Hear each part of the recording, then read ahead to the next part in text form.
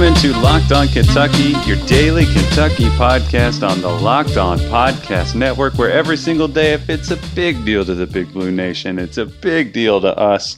Unless one of us gets tired and we get without recording the podcast episode. Yes. My name's Jay Kylman, and the voice that you just heard is Kyle Tucker.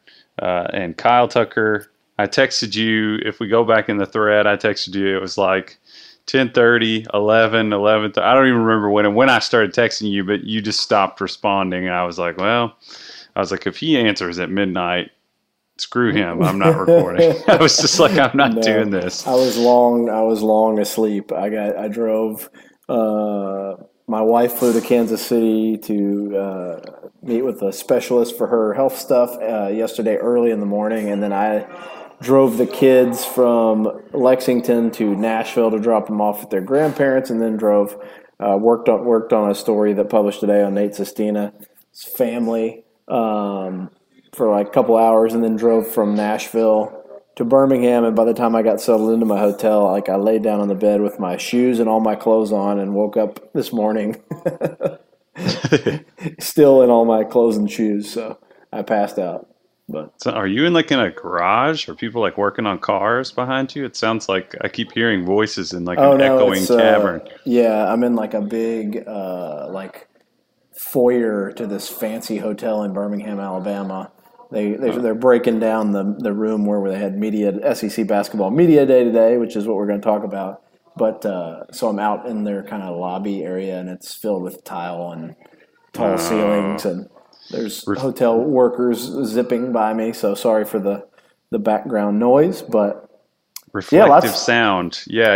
Lots to talk about. I mean, before you get going though, man, I mean, your wife got good news. You touch on that just real quick here. You got to. Yeah, she's pregnant with quintuplets. No, we've been on a long journey for exactly a year, actually, since she went to the ER for the first time, I think. A year to the day, which is kind of crazy. With all these medical issues that became sort of this complex mystery that we were trying to untangle, and we've been to hospitals we went to Emory in Georgia, we've been to hospitals in Nashville, in Lexington, the Cleveland Clinic, talking to a specialist in Wisconsin, and she finally found a guy that specializes in her sort of issues in Kansas City, and she flew out there today. And she's already had several surgeries, and we've been trying to figure out what she needs to fix this last thing. And he said, I think I can fix you, and I think it's relatively simple compared to what some people have told you. And, let's do surgery Friday, and you're going to be better. So that's really exciting. Yeah, that's really good news. So you've had quite a couple of days here. But like you were saying, you're at media days, SEC basketball media days. Give us the lay of the land down there. What can you tell us about what you've seen? Yeah, I thought it was really interesting. Several things were really interesting. I mean, from a Kentucky perspective, Calipari didn't say anything really new. He kind of gave a lot of his standard spiel. But the thing that came out of it, I guess, sort of newsy or interesting, was that Ashton Hagans has declared next month No Smile November. Basically, because we kind of know. I wrote a thing going into the NCAA tournament in the spring that was sort of how Kentucky recovered from getting the hell beat out of it against Duke, and it had a lot of anonymous sources within the program just talking about the days leading up to that Duke game. And one of the things that I lead that story with is someone that was at practice that week, realizing that Calipari was panicked, that he knew that he had not prepared them enough and that they weren't focused enough, and basically that they were going to get drilled. And then they did. And everybody involved will kind of admit that they, for whatever reason, they just were real. I guess probably, the reason is probably because they went to the Bahamas and drilled everybody, and they thought we're 2015 Kentucky all over again. And maybe got a little full of themselves. And they didn't have the veteran presence, a bunch of guys back like that 2015 team did to keep them focused. There was a lot of young guys, and they just kind of went hopping and skipping into that game, and Duke came out with sledgehammers and smashed them. And so, Ashton Hagans said the coaches would say it sounded like we were at a concert in the locker room. They were just singing and goofing off. And so they've decided that they're going to be really businesslike and really serious, and try not to go get the hell beat out of them in another season opening game in the Champions Classic against the number one team in the country, Michigan State. So, it's kind of silly, no smile November, but I think the bigger takeaway is just that they recognize, the guys who came back recognize that they kind of screwed up last year. And it probably took them a month and a half. I mean, you and I talked, and I was writing about, what's wrong with this team. How did we get it so wrong about this team? Because it wasn't just like an immediate turnaround. If you get that far behind the eight ball, you can't just flip a switch and fix it. It took them, they played some horrible games. UNC Greensboro? Is that what it was? UNC Greensboro? That was close, but then they ended up winning. Remember, but I mean, there were just ugly games that they played early on. Where it really, by not taking it serious enough in the month probably leading up to the season, it took them an additional month once the season started to figure out how to get it together. And so I thought that was kind of notable from the Kentucky perspective. I thought also somebody brought up a bunch of Calipari's stars, star point guards to him. He listed them all off, John Wall, not all of them, but the other thing was that Calipari, somebody brought up to Calipari all his, many of his previous point guards and named John Wall, De'Aaron Fox, Tyler Ulis, and I think Shai Gilgeous-Alexander, 4 of them, and said, where does Ashton Hagans rate in that group? And Cal said, well, he's a better defender than all of them. So I thought that was, that was funny. Yeah. Interesting. I mean, that's probably right? I mean, yeah, I was just thinking somebody else said that at some point last year. You and I, the two of us. No, actually, I think it was Rex Chapman. That's right. Rex likes to take credit for discovering Ashton Hagans. He didn't know he said it, so obviously 2 months after the fact. Yeah.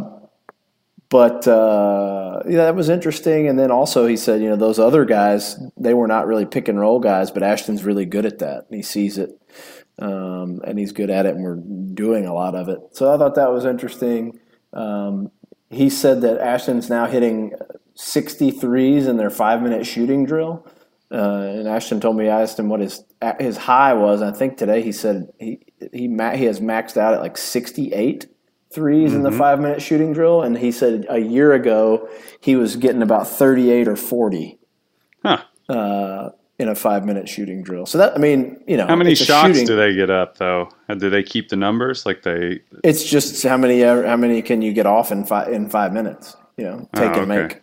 And 60 is a very good number. Like that, they've had some dead eye guys with quick releases who could get, in the 70s. But like Hero was in the 70s, wasn't he? I believe so. Yeah. Like crazy number, like 75 or something. But if you're hitting 60, 65, you're a competent shooter. And that was Calipari's other point, was like, if he can do that, that means he can do it. Like he can shoot it. He needs to approach it with that level of confidence in the game. Because as much as anything, what I've gathered from talking to folks around the program, what they're battling with him is just to believe in the shot, and to not hesitate at all, and to take it confidently. So I would say Kentucky-wise, those are some of the things that stood out to me from today. Well, cool. That's a good stopping point, I think. Let's go ahead and just take an early break, and then we'll come back and talk about some of the interesting questions that you asked. Mainly the play. Well, I guess everybody. We'll just touch on some of that right after this. So you said you talked about I believe, if I'm remembering correctly, you said something about asking the players who was the toughest cover in the league. Is that what you were saying? Yeah. So I'll have by the time people listen to this, hopefully on Thursday morning, it'll be published at The Athletic, a player poll. I talked to every team, all 14 teams brought 2 guys, so it was 28 total players, and I talked to all 28 of them. It was about 9 hours of tedious interviews. It was not my favorite thing to do, but I thought it would be maybe informative. And I asked 4 questions to all of them. Who's the hardest guy in the league to guard? Who's the hardest guy in the league to score on? What coach other than your own would you have liked to play for in the SEC?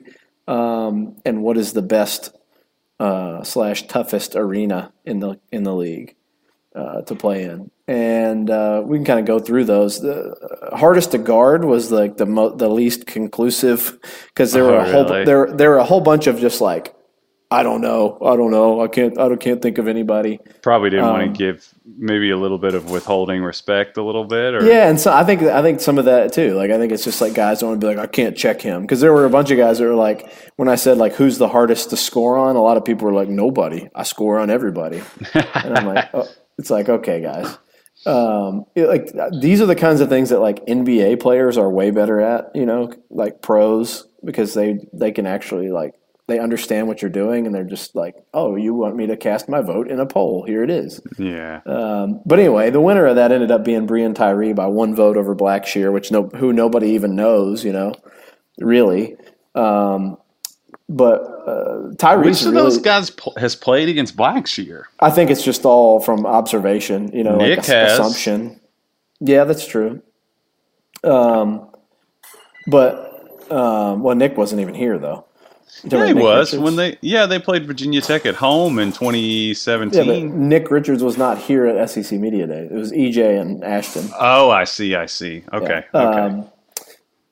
But Breein Tyree ended up winning, and I think he's probably the right guy. To me, it would be him or like Isaiah Joe, probably of the guys that anybody has any clue about. It's true. So he won. Kermit Davis, I thought it was interesting. He said, people don't shoot it anymore, but Breein Tyree, who plays for him at Ole Miss, is quote probably the best mid-range jump shooter in college basketball. So that was interesting.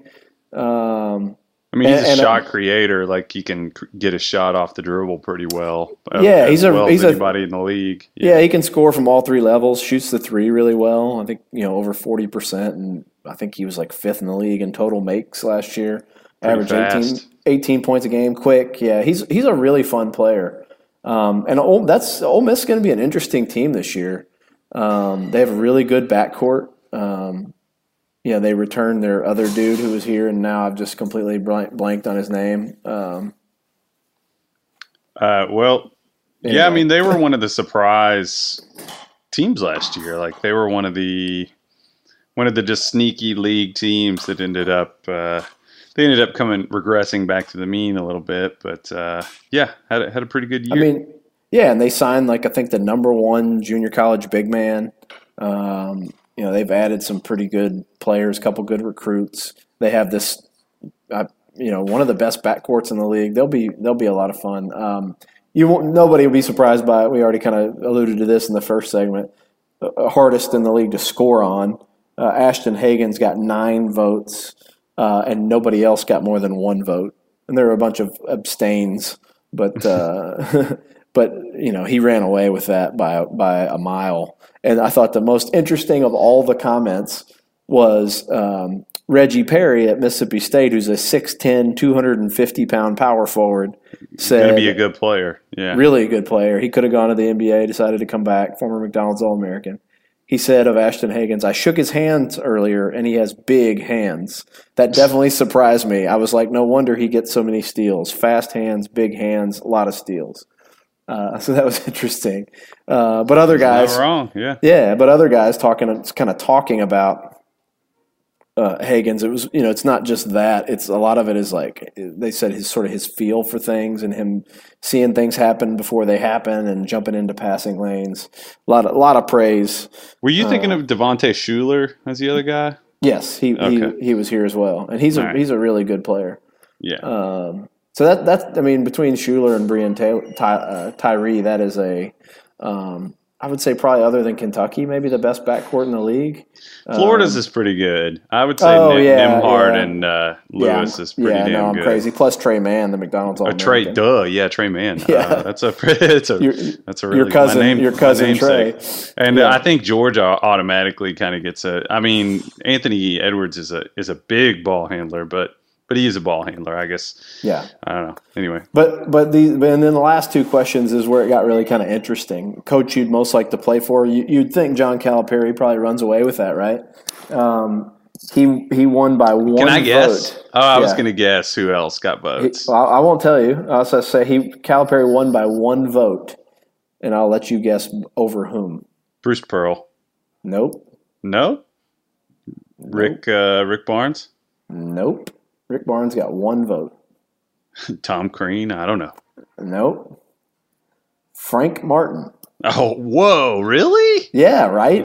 Very surprising. So this is what Brian Tyree said when I asked him. He said, this'll, just almost quoting you word for word. He goes, this'll probably sound like, wow, but Frank Martin. And he said, I actually like that type of coaching. I don't shy away from that.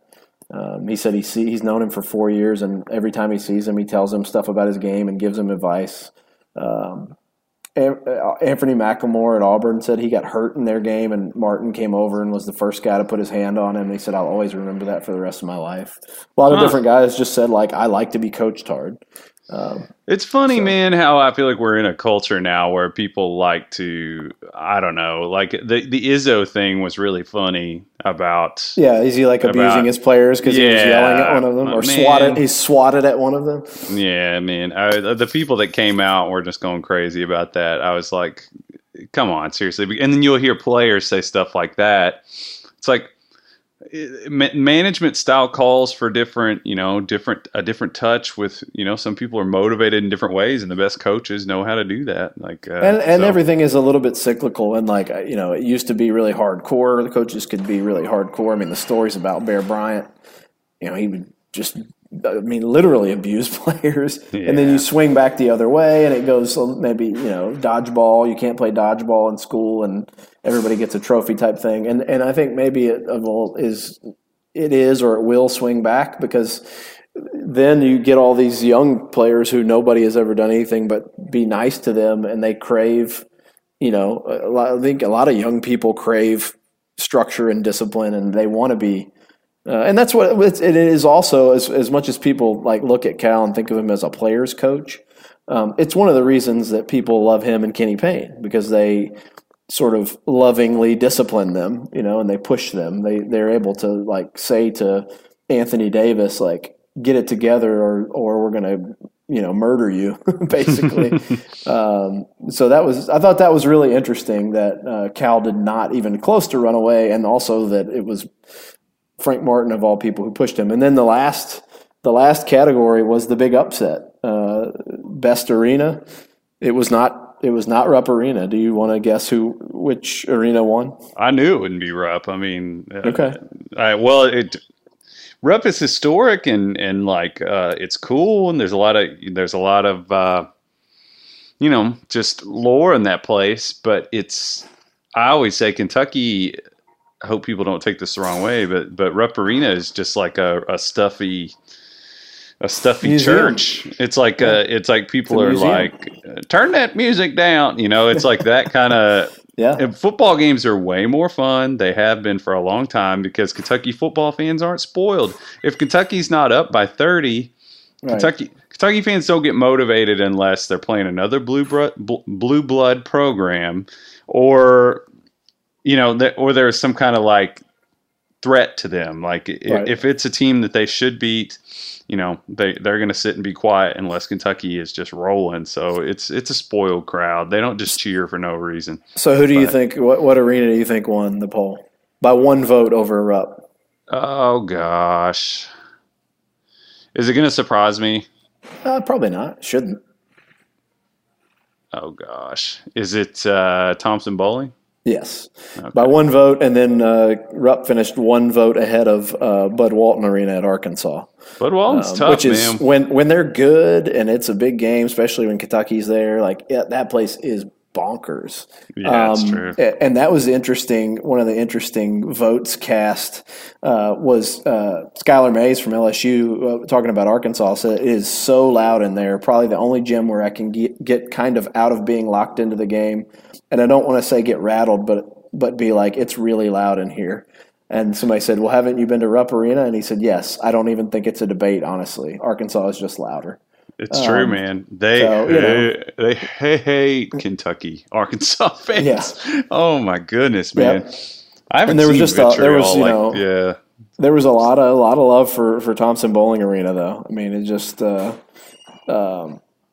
and I agree. Like every time I've been in there, and I was telling my boss, like I'm a little bit skewed because I'm covering Kentucky everywhere I go in the league, and so every time, like it's everybody's best crowd.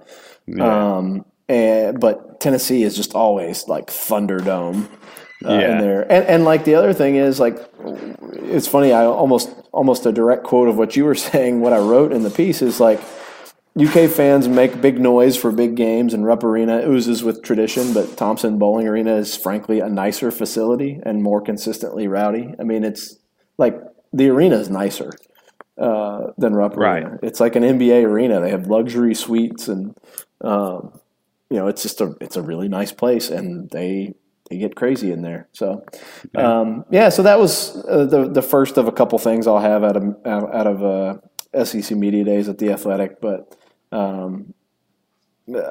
don't think any of it was like crazy surprising, but a little bit surprising. It's always interesting to hear from the players themselves. You know, we among the media poll all the time ourselves on topics, but it's interesting to hear from the actors themselves. Yeah. Well, stay tuned for that, folks, and subscribe to The Athletic and check out what Kyle has coming. It's funny you use the word skew because that could be relevant to Kentucky's interests here. I guess that's a segue. We'll just say that it is. We're going to take a break, and then we're going to talk a little bit about some recruiting. Whoop. Recruiting.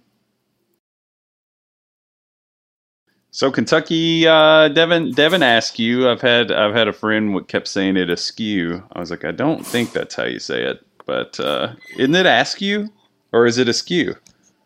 Do you know? It's Askew. Yeah, I was gonna say. I was just confused by your question. Like, you think his name is like the? I don't think it is. I was just saying one of my friends said it, and I was like, I don't think it's askew. I don't see why it would. That'd be a really weird, arbitrary way to say it. But it'd be like something. I feel like that'd be like something on. Crap! I just. Or you just keep correcting people. No, the sitcom with Jason Bateman. Oh, Arrested Development. Yeah, that's in like something from that show. You remember when what's his butt had the business cards made, and he was going to be an analyst / therapist. Oh, an anal, yeah, yeah. And he said it was a nalrapist. Yeah, God, so stupid. You never sound older than when you were just like Jason Bateman, the sitcom with Jason Bateman and old what's his butt. Oh my God! So you've already said I had old man shoes from a. It's true. It's true. We're uncalled for roasting there, but so there's a guard that's been connected to Kentucky for a little bit here that we've talked about on this show, and he is committing tomorrow. Wait, did I have that date right? Yeah. As people are listening today, Thursday. We're recording this on Wednesday night. Thursday, it was a really weird set of circumstances. Like, it was reported that he was going to commit on Thursday, and then Askew, I think, told Larry Vaught or somebody. Larry Vaught of the Danville Advocate Messenger. That wasn't true, because I guess his high school coach had said he's going to commit Thursday, and Askew was like, no, if it didn't come out of my mouth, it's not true. And then, like, an hour later, Evan Daniels tweeted, Evan Askew's dad has told me he's committing on Thursday. Oh, jeez. So I don't know what the deal is. It seems like I gather there may be a bit of a power struggle between a very old school high school coach and his 5-star recruit. I think it's part of the reason we're seeing a delay in him saying he's going to go to 2020. I think that's going to happen, but wait, what's the power struggle? Just when he's going to announce? What's the high school coach have? I don't know. I think it seems like there might be some flexing going on. From the I think the guy, his high school coach, has like been at this powerhouse Mater Dei for 30, 40 years, and probably wants to be sort of in control of the situation. I'm totally speculating, sort of speculating there. Sorry, cuz you ain't in control of this. I mean, and so anyway, he's he is announcing, I guess, Thursday as people listen to this today, and it's going to be Kentucky. It would be a huge, huge shocker if it's not Kentucky. And people were tweeting at me, well, it's no conflict with Cade Cunningham because he's going to stay in 2021. I don't think that's the case either. I think he's going to move to 2020. There's really no reason to announce it right now if he's not. This is partially to start getting more guys on board with Kentucky. He and Cade Cunningham are totally fine playing together. I think Kentucky's still in pole position recently, but still in pole position to get Cade Cunningham as well. And, when this gets announced tomorrow, I think people can really start to dream about a super team at Kentucky next year because they have started to put it together. And I'm not beating my own drum here. I guess I am, but we started talking about this months ago that I thought this could be Calipari's best class in 5 years. Yeah. And it's going to be. At this point, it is going to be. It's just whether, we may be getting into the territory of is this going to be the best class he's ever signed? Yeah. Or anyone has ever signed. I'm not sure you could top Zion, RJ, and Cam in one class at Duke, but that's pretty good. But if they get Cade Cunningham, Devin Askew, Terrence Clark, and the guys they have, BJ Boston, and potentially somebody like a Jonathan Kuminga or Greg Brown, all top 10 players, then you start talking about how good is this in the context of history. But first domino in the mega domino sweepstakes probably drops today. And I like him. I think you've said this. You've looked at him. I really like him for this group. If you're going to have kind of a super team, I think Askew is a really good point guard for that, and for what Calipari wants to do with his teams.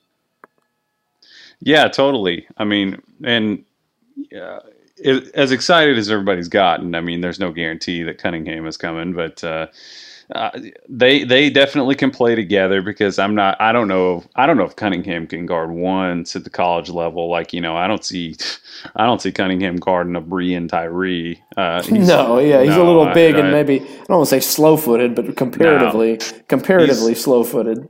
I think he might have a little bit of an adjustment period coming in terms of guarding ball handlers in space. He's definitely more of a and like I said, they could cross switch on D sort of the way I think he can guard bigger guards, and Askew is a guy that can pressure the ball, and Clark, as we know, is a pretty good athlete. He needs to improve as a on-ball defender period. But I think they all fit together. You got sort of a slasher, whirling kind of a score first guard in Clark, and a guy who likes to manipulate gravity and hit, make kind of cross reads and cross court passes to shooters in Cunningham, and then a guy who can slash and shoot and do it all. And then Brandon Boston. You got to kind of start wondering what Quickly's going to do. Man, they're going to have 8 wings. I'm starting to really believe Cal has adjusted. Geez. You think he's actually decided to play that modern basketball we've talked a lot about?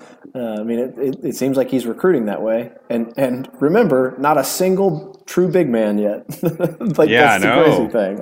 Not a single true straight up post player. Lance Ware is kind of a rangy forward, stretchy forward.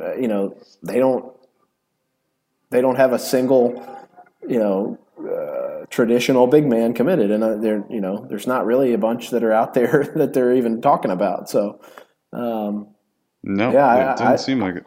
I think, however it shakes out, whatever the specific pieces are, they're going to have this really fun makeup to play a different style of basketball than we've seen Kentucky do much of. And I think that's all going to begin this year out of necessity because they also just kind of ended up without many true big men. Yeah, and I don't think that it's absolutely necessary that you have a traditional post-up guy. What the heck? Is there a caterer spiking their food containers behind you? The food cart just ran me over, I think. I was going to say, was somebody dragging sheet metal behind you? Virginia, 6.3% of their offense was post-ups last year. So, there's not this era that we're in is not necessarily the back to the basket era anymore. Yeah, but Virginia can't even get out of the second weekend of the NCAA tournament. Yeah, that's true. Oh, wait. Yeah. So, anyway, I think that's about all the time we have for today. Like Kyle was saying, go check out his stuff coming up about SEC Media Day, and stay tuned for Devin Askew's announcement, and subscribe to the Ringers YouTube channel. For me, I got something about De'Aaron Fox coming very soon. Yeah, and I guess that's it. Follow me on Twitter at JKyleMan. Follow Kyle at KyleTucker_ATH, and we will see you mañana. Bye.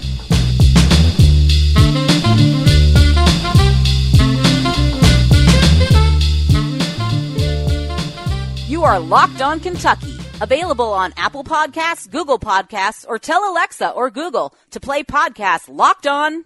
Don't worry, I won't finish. You get the idea.